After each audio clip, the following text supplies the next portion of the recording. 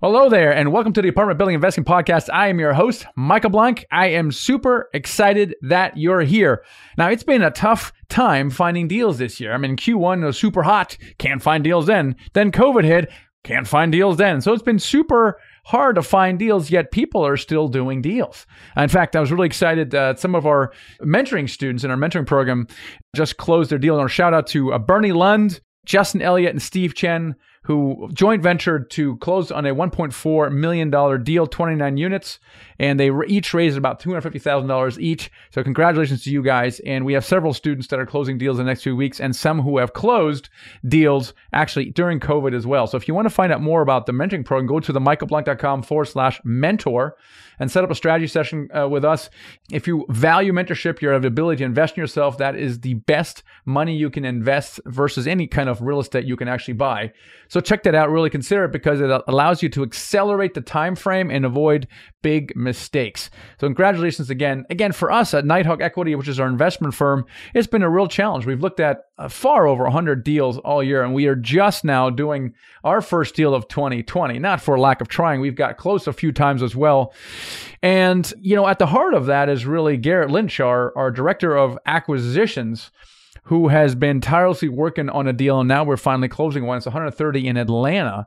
And I wanted to kind of pick his brain a little bit and just kind of, hey, you know, how did we get here? What are our, you know, how do we select our markets? How do we underwrite deals?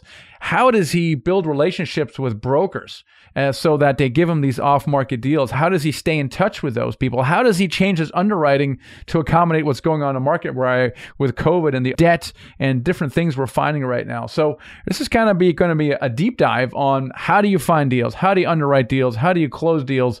What's working right now? And Garrett has years of experience in this particular category of multifamily investing. And so let's get him on the show here. Without further ado, let's get right into the show with Garrett Lynch. You're listening to the Apartment Building Investing Podcast, where we'll talk about all aspects of buying apartment buildings with a special focus on raising money from others. And now, your host, Michael Blank. Garrett Lynch, welcome to the show. Hey, Michael.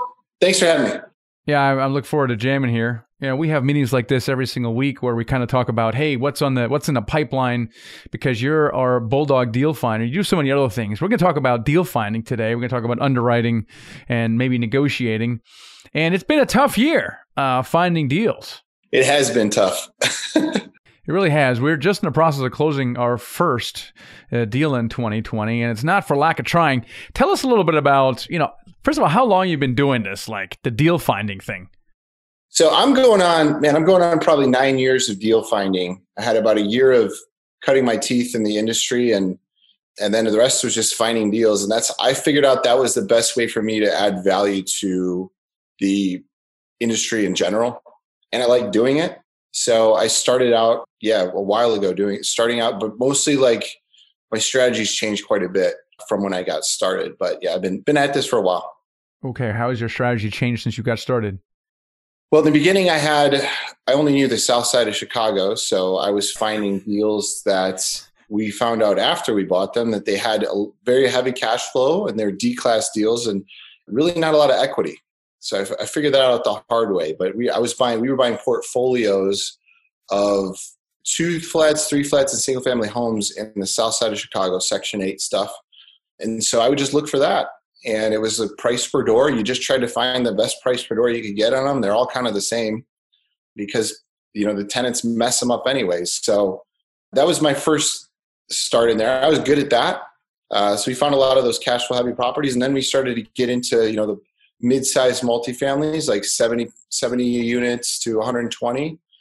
And then we bought our first deal in Memphis that was 380 units. And that was like a big jump in size. And so then, you know, but my strategy was more so before I met you guys was just finding the best price per door, not looking at a ton of metrics and comparing it to others in the market. And so my first portfolio was 3,400 units and I sourced over 70% of those deals personally before exiting that and jumping in with you guys. And then I got a lot more granular on what exactly are we looking for? What is our strategy? You know, how do we underwrite to get that exact metric and dialing that in so that we don't step outside of our box. We set certain rules in place on the underwriting. And so it's really been dialed in a lot more from my initial strategy until now, where we're repositioning, C+ to B- deals into solid Bs. And it's been an effective strategy so far. Well, here's the thing. I mean, yes, your strategy has changed over the years, but so has ours. And what I always say that people who do their first deal, great, got to do the first deal because it triggers the law of the first deal. But you're never going to do that deal again. In fact, you look back in your first deal like, God, why did I do that dumb deal? What a dumb deal. Why did I do that? And people kind of beat themselves up over that. And, certainly I did over I would never do my 12-unit deal again. And you wouldn't do whatever on the south of Chicago. However, here's the thing. It's that deal got us to where we are today. So beating ourselves up is kind of pointless, it's senseless. However, even for Nighthawk Equity, we have started to get some clarity around what we want. And early on, because of the deal desk where people brought us deals, and people watching, listen, go to the michaelblank.com/partner and learn more about that. We have this deal desk where you can bring deals. And in the beginning, that's kind of how we built our portfolio, which served us really well. The problem with that is we were over here, we were over there, we were buying this size, we're going to buy that size. And we noticed that over time, as you build your portfolio, it became very difficult to manage these portfolios consistently. And in the beginning, it doesn't matter as much. You can have one over here, one over here, just to get your track record. But how have we started dialing in kind of our criteria over the last few years? Yeah, so the dial-in it's a learning process in general. Obviously, I think it's more important to get your first deal done as long as it makes sense and it's going to be profitable. Obviously, you don't want to go backwards. But it was me working with you guys in the beginning, and we had to have discussions around what is our next deal going to look like? What's our capacity on the equity raise? What is our capacity on the debt? What kind of debt can we get? What does that structure look like?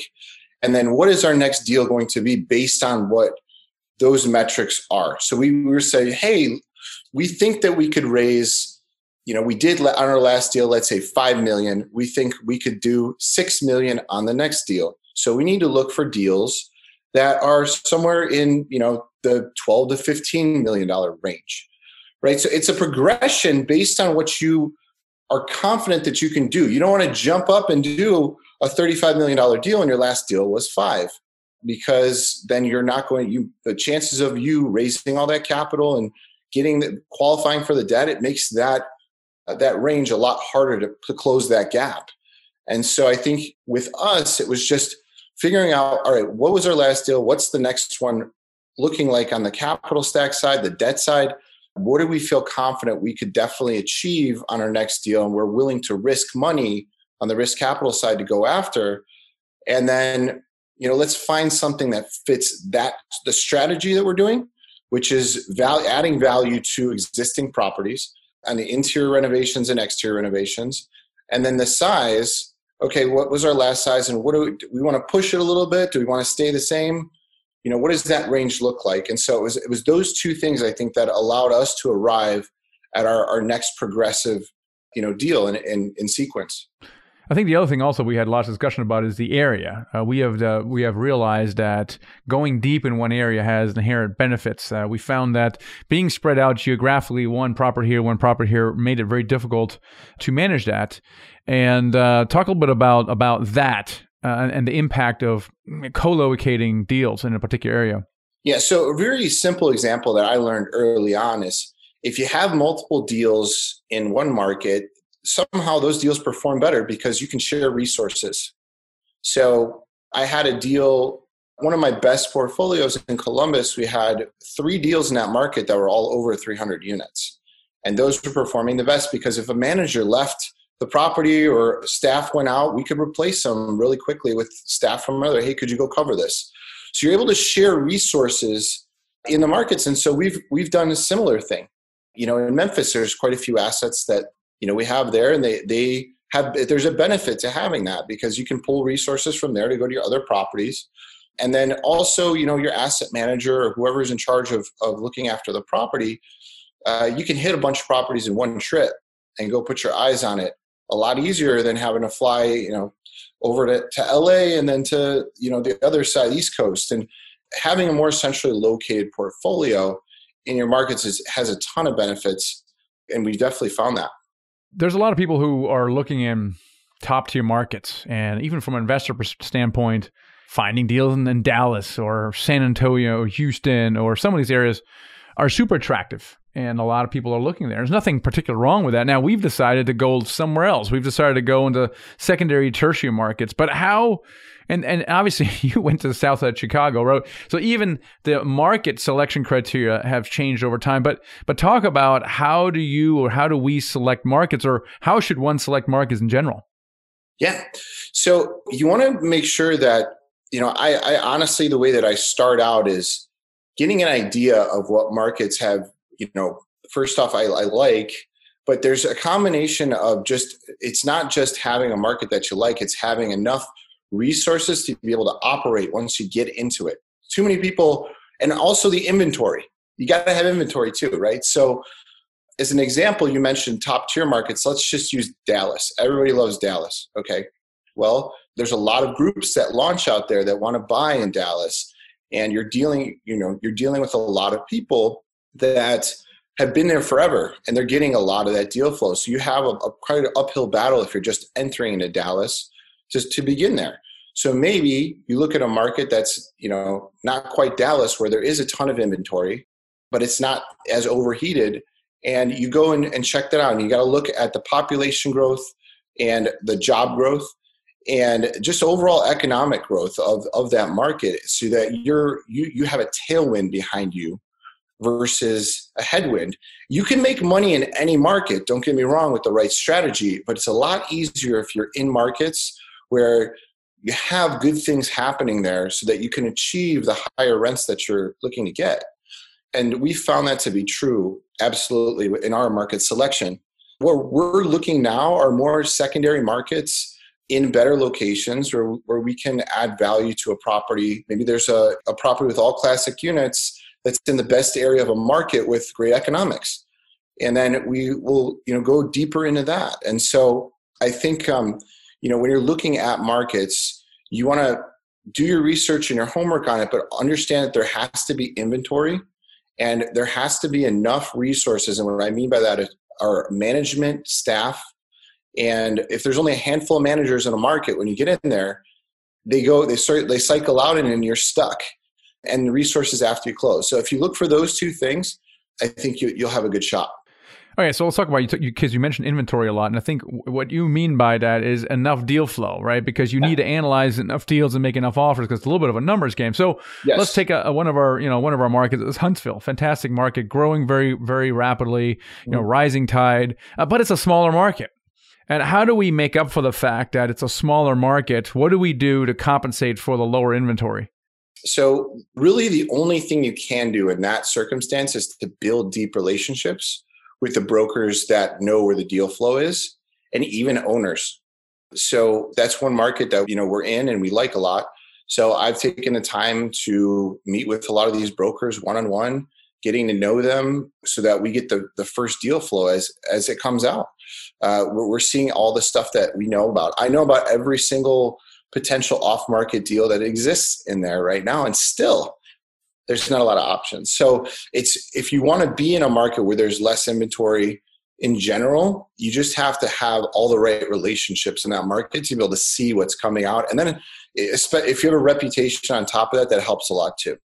Well, let's talk about broker relationships. People always ask, well, how do you find deals? And my answer is always brokers, brokers, brokers. Mm-hmm. And you just said, again, brokers. We don't send out yellow letters. We don't put up bandit signs, that kind of stuff. Now, we are starting to call owners, and we can maybe shelve that for a second. But so far, the primary source has been brokers, and more specifically, because of relationships, off-market or semi-off-market deal, especially the more recent ones. But how do you build think back when you first started calling into Huntsville, or you first started calling into wherever you were calling into, and maybe our reputation precedes us, but let's say it doesn't, right? How do you build rapport with that broker, and how do you get them not only take you seriously, but then actually call you with off-market deals? Well, you need to stand out. Yeah. And the way you stand out is you have to think what most people are doing to them. All right. Most people are tire kickers. They see a lead on LoopNet or Crexi or something. They hit the button, get the info, and then they never respond once they figure out the numbers don't work. So the first thing that you can do to stand out is to just give them an answer back. If you like the deal or if you don't like the deal, get back to them quickly and let them know either way. Call them up. Hey, we love the deal. We'd love to make an offer. This is what we're going to do. I'm going to send it over today, fast. Or we'll wait for the call to offers and we'll compete. Okay. The second thing is if you don't like a deal, call them back and say, you know what, we don't like it for X, Y, Z, but we'd really like to be on your list. We'd love to see give it a first look. We have this track record over here. I'm partnered with this person that has this track record, and we want to get on your short list, and we're willing to do whatever it takes. So many people don't do that. No, they don't. I remember asking some of our brokers how many people actually respond when they blast an email. Only 20% actually got back to them. So standing out, you're now in the top 20%. Now, what else do you do to kind of build rapport with brokers? Yeah. So another thing you got to think about is they all have deep relationships with other people as well. And so it's really touching and calling them and becoming friends with them, relating to them in some way. If you go into town, taking a second to meet with them for coffee or lunch. One thing that a lot of these brokers never even see the clients that they work with, you get in front of them and relate to them in some way and build that relationship where they feel friendly with you. You even tell them about if you got another deal going on or whatever, and you start sharing your successes with them. I think that goes a long way. Like I'll give you an example. The deal that we have now was listed with another broker in Atlanta, and they had it listed and then it went to another brokerage, and I told her all about it and how we're under contract on it. And she was like, oh my God, and I've never done a deal with her. And we have this great rapport, and I just keep it very open. And, I went to NMHC is a really good way to really quickly get through and meet those people. They're all. What's NMHC, Garrett? What's NMHC? It's a conference. It's held once a year, where literally every broker under the sun goes to it. You just go to that conference and meet them. It's worth it. It's worth the money. Just to summarize what Garrett is saying here, sometimes, or frankly, often, you can accelerate the relationship building by getting together in person with the broker. I mean, even in this environment, and you're kind of a crazy guy, but you've actually flown around, and you can see the result of that, because right now people are like, oh no, I'm not flying, I'm not going anywhere. And so you talked about standing out. You stand out as someone who hops on a plane, goes there, spends some time with a broker, visits some property, and they're like, wow, this guy is amazing. And this is not the first and only time I've heard this. People who are doing deals right now do the same exact thing. They're literally driving or flying, and they're building relationships with brokers. Anything else you can think of before we move on? It's good stuff.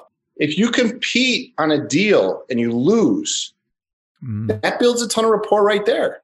So even if you lose, I've lost so many deals this year. What? Those brokers don't forget. It's a numbers game. Remember, I've been disheartened. I've been crushed. I've gotten my soul ripped out of my chest so many times this year. And you get back up and you try again. And tell me more, Garrett. I didn't know you were crushed and your soul was. But I hid most of them. But most of the time, share with the audience, because here's the thing. I hear this all the time. I've been making offers and I'm not getting anything. Well, how many offers did you make? 2 or 3? Like, okay, give us a little more. What does Garrett do on a numbers and daily basis? I underwrite hundreds of deals. I have a process. So I would say if you're not good at underwriting, you got to get good at it. That's one skill you need to pick up, is figure out how to underwrite. You can take an online course. Michael's got a great underwriting tool.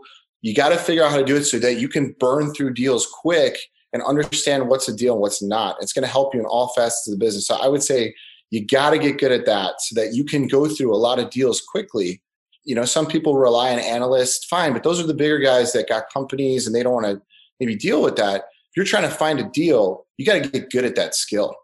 And you get the OM, the T12 and rent roll, and you underwrite the deal. You can underwrite it in a day, get the initial underwriting done. And then if it's a good deal, try to make an offer fairly quickly, or at least know when the call to offers is so that you can compete. And so then you're in the competition, or there's typically right now there's a competition going on, but you have an offer out, you know where the pricing is, and now you're in front of a broker, you're building rapport with the broker, okay? And you're probably going to lose a few times or many times, but at least you took a stab at it. You started that rapport building process. And then when the right deal comes, think about it. You just need one. One deal could change your life if you have never done one, or even if you have. There's a lot of things there are a lot of good things about that, but it's always, I learned this early in sales when I was doing knife sales, door to door. It's a numbers game. You're going to get better at your percentages and your pitch and your closing ratio and all that stuff. But at the end of the day, you got to put those offers out there. You got to get the underwriting. The funnel has to be as big as possible, starting with the deal flow, going to the underwriting, then going to the LOIs, and then eventually you're going to get a deal. That's how it works. That's the funnel. It has been a little disheartening, and you're closer to it because you're kind of on the forefront. You're going through these buyers interviews. You're putting these packages together. You're spending hours and hours getting into the best and final. Then there's a best and final, and then you lose after all that. Yeah. Hours and hours. You just want to throw up your hands and go, "This is for the birds." And then you have to get back on the bike. You can't slow down. So there was one specific instance. I flew to North Carolina. I checked out 3 deals. One I really wanted, really bad. I did everything you could possibly do. Wrote the offer, came in with hard money, built a great relationship with the broker, had the debt lined up. I was ready to pull the trigger and take this thing down. We had the track record. We had everything. And I'm ready to win. The waiting is the hardest part, right? You're waiting for a week to hear back from the seller. And I'm like, please have an answer for me. Please have an answer. This is worth millions of dollars. Okay. This is right. And I get a call on a Friday and the broker goes, hey man, the other guy that dropped this out of contract, he's coming back in. He's going to put $600K hard day one on a $10 million deal. It was only a $10 million deal. And he goes, he's like, unless you guys can do that. And I'm like, I can't. No, I'm not doing that. It's ludicrous. I was I had to take that one. I was mad for 10 minutes instead of 5.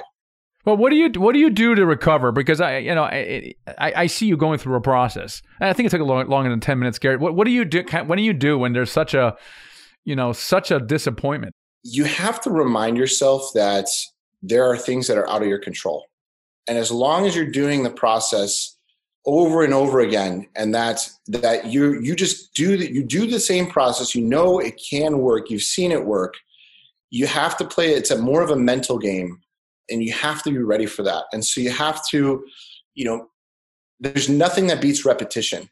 You need to lose. You need to get in there and lose and feel what that feels like. Feel it inside of you, that the hurt and how upset you are. And then you need to take that and channel it into your next quest.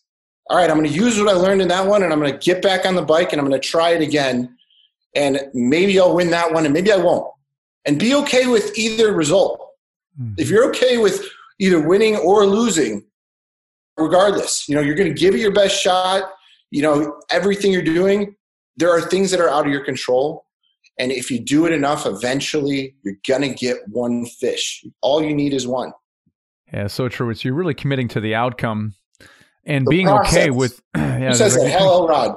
That's the miracle equation. You're committing to the process. That's right. You're committing to the process because the outcome is then inevitable once you do that. The outcome's inevitable. You say, listen, I'm just going to do the steps over and over and over again. And eventually, hopefully something hits. I don't know when. It may not happen now this year. But the other thing, it's not all lost, because when you do lose a deal, it's not all lost because, number one, you've learned a lot. You probably expand your comfort zone, your confidence, but also you've built a rapport with this broker. I mean, you lost this deal in North Carolina. What was the broker's opinion of you after that? I mean, he was like, I got to get you another one. I got to get you one. That was his. He felt like he let me down. Mm-hmm. Even though it was out of both of our control at that point. He took me through the whole thing. I came to the table, I played the game, and I lost, and he felt indebted to me almost. And so we've kept a good rapport since then, and he knows that we're serious. Yeah, that's right. So it's actually, there's a benefit coming from that. Not as good as a deal, but still a very strong benefit. And in fact, that may actually lead to another deal, which leads me to this other thing. This deal we have right now, currently in Atlanta, it was actually a deal that, I don't know, did we take a swing at that earlier? Did we maybe lose that? In other words, what happens when you get outbid by something? Do you track that deal? Do you move on? Yeah. So a really good practice is, even if you get outbid and you lose a deal, put their timeline in your calendar so that you can follow up on when they go under contract, when they go hard, and then check in with the broker. Hey, did they put it under contract? And the timeline there is about 7 to 10 days. Did they actually go under contract on that? Okay. And then if they did, all right, how's everything going? Check in day 15. Mm-hmm. Check in day 30. Did they go hard? Once they go hard, there's a good chance it's closing. So you could still check in, but realistically, if you track it, put in your calendar to check back in on it. If for whatever reason it falls apart, which happens a lot, actually. A lot. Yeah. Happens all the time. You're the next guy up to take it down. It's like, you went into this right now. There's a lot of deals that hit the market, and you got to compete. And there's like 30 people looking at it. All right. But if you can kind of hack it and it falls out and you're the next one up, like, all right, let's go. That's an advantage. Look at the Atlanta deal, or let's say super competitive, and someone finally wins the best and finally. Well, what happened? How did we end up with that deal? So we ended up with this deal because I was talking to the broker, just having a casual conversation. You got to remember, these brokers also, they go through so many deals, they forget about deals. So you have to ask them questions on the phone. So hey, there's got to be something that I'm not seeing here, that maybe a deal that fell out of contract. You got to kind of prod their memory to get them to think about the deals that they're not paying attention to. So this deal in particular, they stopped paying attention to because it fell out of contract 2 times. They're like, you know what? I don't want to deal with this anymore. We're not going to make the commission. Let's move on to something else. And I pulled it out of his memory, and he said, oh, actually, this deal just fell out of contract during COVID. Maybe it's something you like, and take a look at it. And so they sent it over to me. Why did they not pursue this? Explain to me the psychology of that. I don't quite understand. There's giant listing. They're trying to make commissions. So their job is to do a volume of deals. And if they've run into hurdles, they want to take the easiest route to get to the sale, the close. Okay, if they have a deal over here that they know is going to close really easily and there's going to be a high competition, the price is going to be driven up to the ceiling, that's more attractive to them than the deal that they've lost twice because of one reason or another, right? But that's your opportunity to go in and get it. You got to bring it up in their head. Hey, there's got to be something that I'm not seeing that's not online. Maybe a deal that just fell out of contract. Maybe something that you're just tired of dealing with. Does that exist? Is that in your pipeline? And they'll be like, oh, actually, yeah, let me send this. And then that's what happened with this one. And then I had an uninstructed shot at this deal because if they would have brought it and relaunched it back to market, it would have been a different story. I would have been paying more money and I may not have won it. But because I pulled this out and I acted fast and we came in aggressive, we were able to pick it up and it was pretty unobstructed in general. And then we were able to get a discount on the pricing and really good terms in general. And so that was a really good angle. And this was, a unique situation, but it's something that was pulled out of thin air because I asked the right questions to the broker and we moved fast. And we showed ourselves as serious players. And this is not an isolated incident. I mean, anecdotally, it almost seems like half the deals fall through. And if you're there and you're staying, at the heart of it is that you're really staying in touch with brokers. What is kind of like your system, your cadence, and the style of communication? How do you stay in touch with brokers, and how do you do it?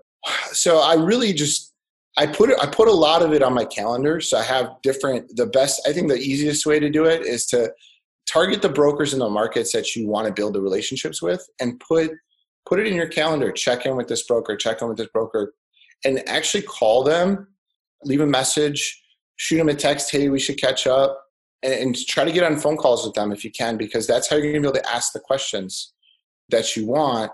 And then when they finally have a deal, come with knowledge. Like don't just come in and like ask the basic questions. Show that you've actually researched it and you understand it. And come with like really thoughtful questions to the conversation. And these guys they have a ton of people calling them all the time. So again, you need to stand out. And so if you come with thoughtful questions and you're building that rapport on the deal, and then if you end up landing one in the market, you need to let all those other brokers know about it. They need to know, hey, we do have a deal in Atlanta. Oh, wow, they actually got one and they're putting on a contract and hey, when we close on it, I tell all the brokers again. Just so that it builds that demand for us. in general. And so that's kind of the cadence.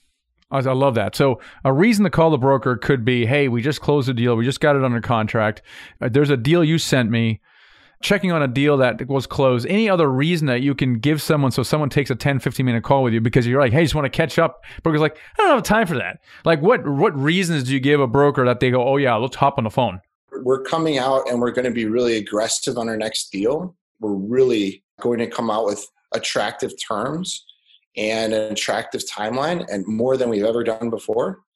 And I love to tell you about our next plan, our next play, and kind of leave it open in their head. And they're like, that sounds interesting. Or I'm partnered with someone, if you don't have the track record, I'm partnered with someone and they want to be really aggressive. And I think it's going to be interesting to you. Can I talk to you a little bit about that and see if there's an alignment with something you got coming out to market? You frame it like that. That's leave it a little bit of a mystery, and then they'll jump on a call, and then you can dive in and, hey, tell them what you want and see if they can produce. Yeah, love it. Anything that I like the mystery part. Anything that informs them that you're going to be closing on that next deal, that will get them very interested.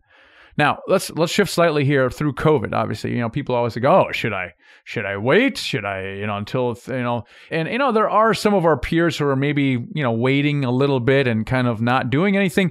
We have decided not to pursue that route.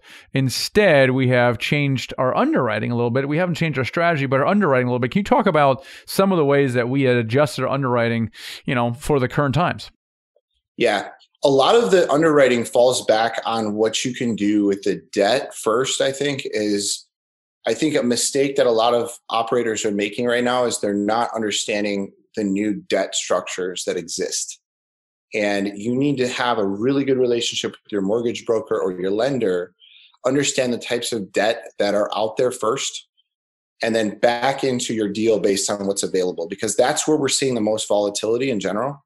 You're hearing that there's really good debt terms. There are, but you need to understand their criteria in general. So right now, for example, the product that I like the most, and there's different products, right? Before there were many products, now there's a few because of COVID.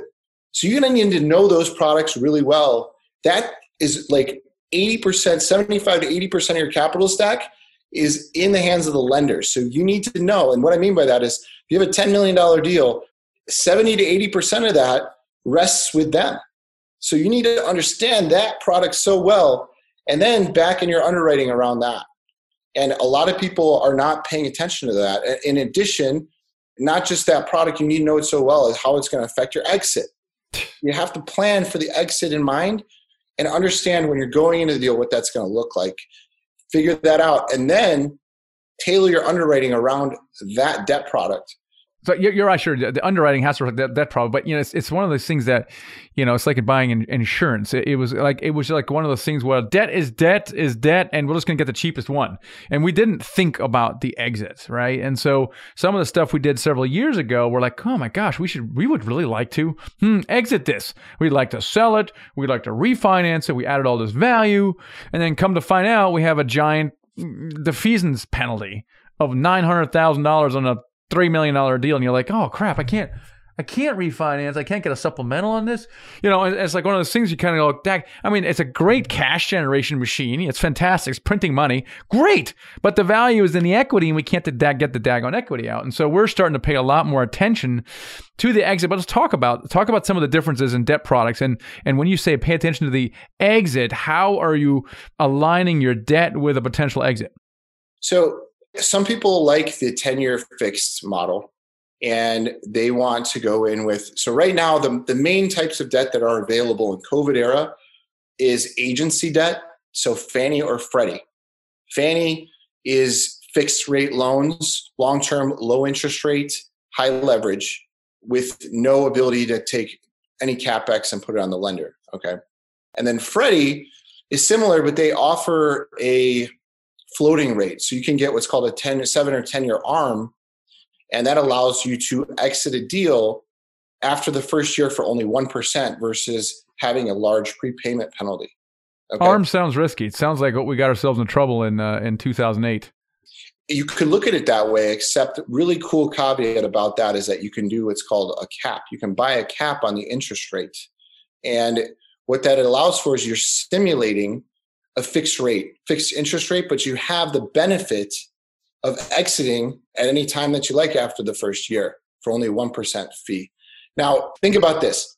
If you lock yourself into a 10-year fixed rate loan and the operation doesn't work out the way you thought it was going to, but you still have the opportunity to make money by selling and doing good by your investors, and they're going to love you for it. Anyways, let's say you want to sell in year 2. Well, if you try to go sell it and you're in a fixed rate loan with a high yield maintenance penalty, okay, you're not going to have any profit left over because they're going to charge you $1 million just to get out of the loan, and now you're handcuffed. So you want to do well by your investors, but because you chose the wrong product up front, it's not going to work. So I put a lot of value on flexibility in general. If I can work any kind of flexible loan that makes sense, I'm going to try to go for that over long-term fixed rate just because I want to be able to do what I want. I don't want to work for them. So I personally, right now, the best product I like is the Freddie Mac 10-year ARM.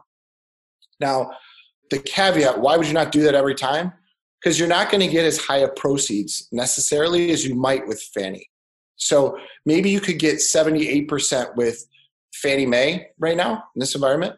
With Freddie Mac, you can only get 75%. Okay. So that's the trade-off. So it has to underwrite to that. Right. But I think that's the best option right now if you're trying to, get into a deal and add value. What was going on before is we could get bridge debt that's similar to the Fannie. We could actually capitalize the CapEx budget. So that was very attractive to us before. Now those products, they exist, but they're so expensive, it doesn't even make sense to have them right now. So, it's limited the inventory and what you can do, but overall people don't focus enough on the exit and what potentially could go wrong. I would rather have the flexibility to get out whenever I want than have a little bit better interest rate and a little bit more proceeds and be stuck in a deal for 10 years. Yeah, and that's right. And these caps actually end up not being much higher than 10-year fixed. Yeah, and this is the other thing that I don't think I want to shed light on this. This is really cool. I figured this out in the last deal. So one of the deals we did, I figured out that if you do a 12-year loan with Fannie, now if you're going to do Fannie, you're going to get great interest rate, you're going to get great leverage. There is a way to do it. You can still exit properly. Instead of going for the 10-year Fannie loan, go for the 12-year, because what it allows you to do is get 2 supplementals. So that the lender will actually grant you not 1, but 2. And why that's beneficial is because the first supplemental will allow you to put on the deal. It's almost like simulating a refinance in a way, except it costs less. It's another loan that you can put on, and that loan will displace the capital that you put into the deal. So you can take investor money and distribute it back out. Let's say you want to sell the deal. Let's say you bought it for $10 million, okay, and it's worth $20 million at time of exit. And your loan is only for $8 million. Well, you have this large gap. What person's going to come in with 50% equity for your deal? No, then you're going to have to lower your purchase price to help meet that, right? So the second supplemental allows you to lever it up to a level where you can exit and simulate it the same way as if they were going to go put new debt on it. Now, they probably won't have IO, which is not as attractive. IO is what? Interest only. Yep. But they will have the high enough leverage, so maybe they can come in at 75% LTV on the exit. And you can't get that with a 10-year. You have to go for the 12-year loan in order to get that. So that's a cool workaround that I figured out that you guys can use. So debt is something that has certainly changed. Bridge debt has certainly gone away, at least for the moment. Fannie and Freddie kind of stepped up their game. I think they've become a little more flexible, a little more aggressive about those things. We like. We're now paying a lot more attention to the exits because of that. What are some other, and that has affected the underwriting, of course, for that as well. And your point was make sure that you know your debt product and work it into the underwriting, because if your LTV is lower, it's going to affect your possible returns and your price. What are some other ways that we have changed our underwriting to adapt more what's going on in the market right now? Yeah. So first off the top of my head is the natural market appreciation, 0. Year 1, 0. Come on, Garrett. 0. Yeah, dude. I mean, it's the market, right now is too crazy and we don't know what's going to happen. So if the person you're looking to invest with isn't at least taking the year one natural appreciation and putting that at zero, I would be concerned because look what's going on. The pro forma is a prediction, and we're trying to make predictions with insulation so that we can actually hit the numbers that we say and produce the returns that we say we're going to. And so that's the first way I think is important to make sure that that's going on. The other thing is your reversion cap rate.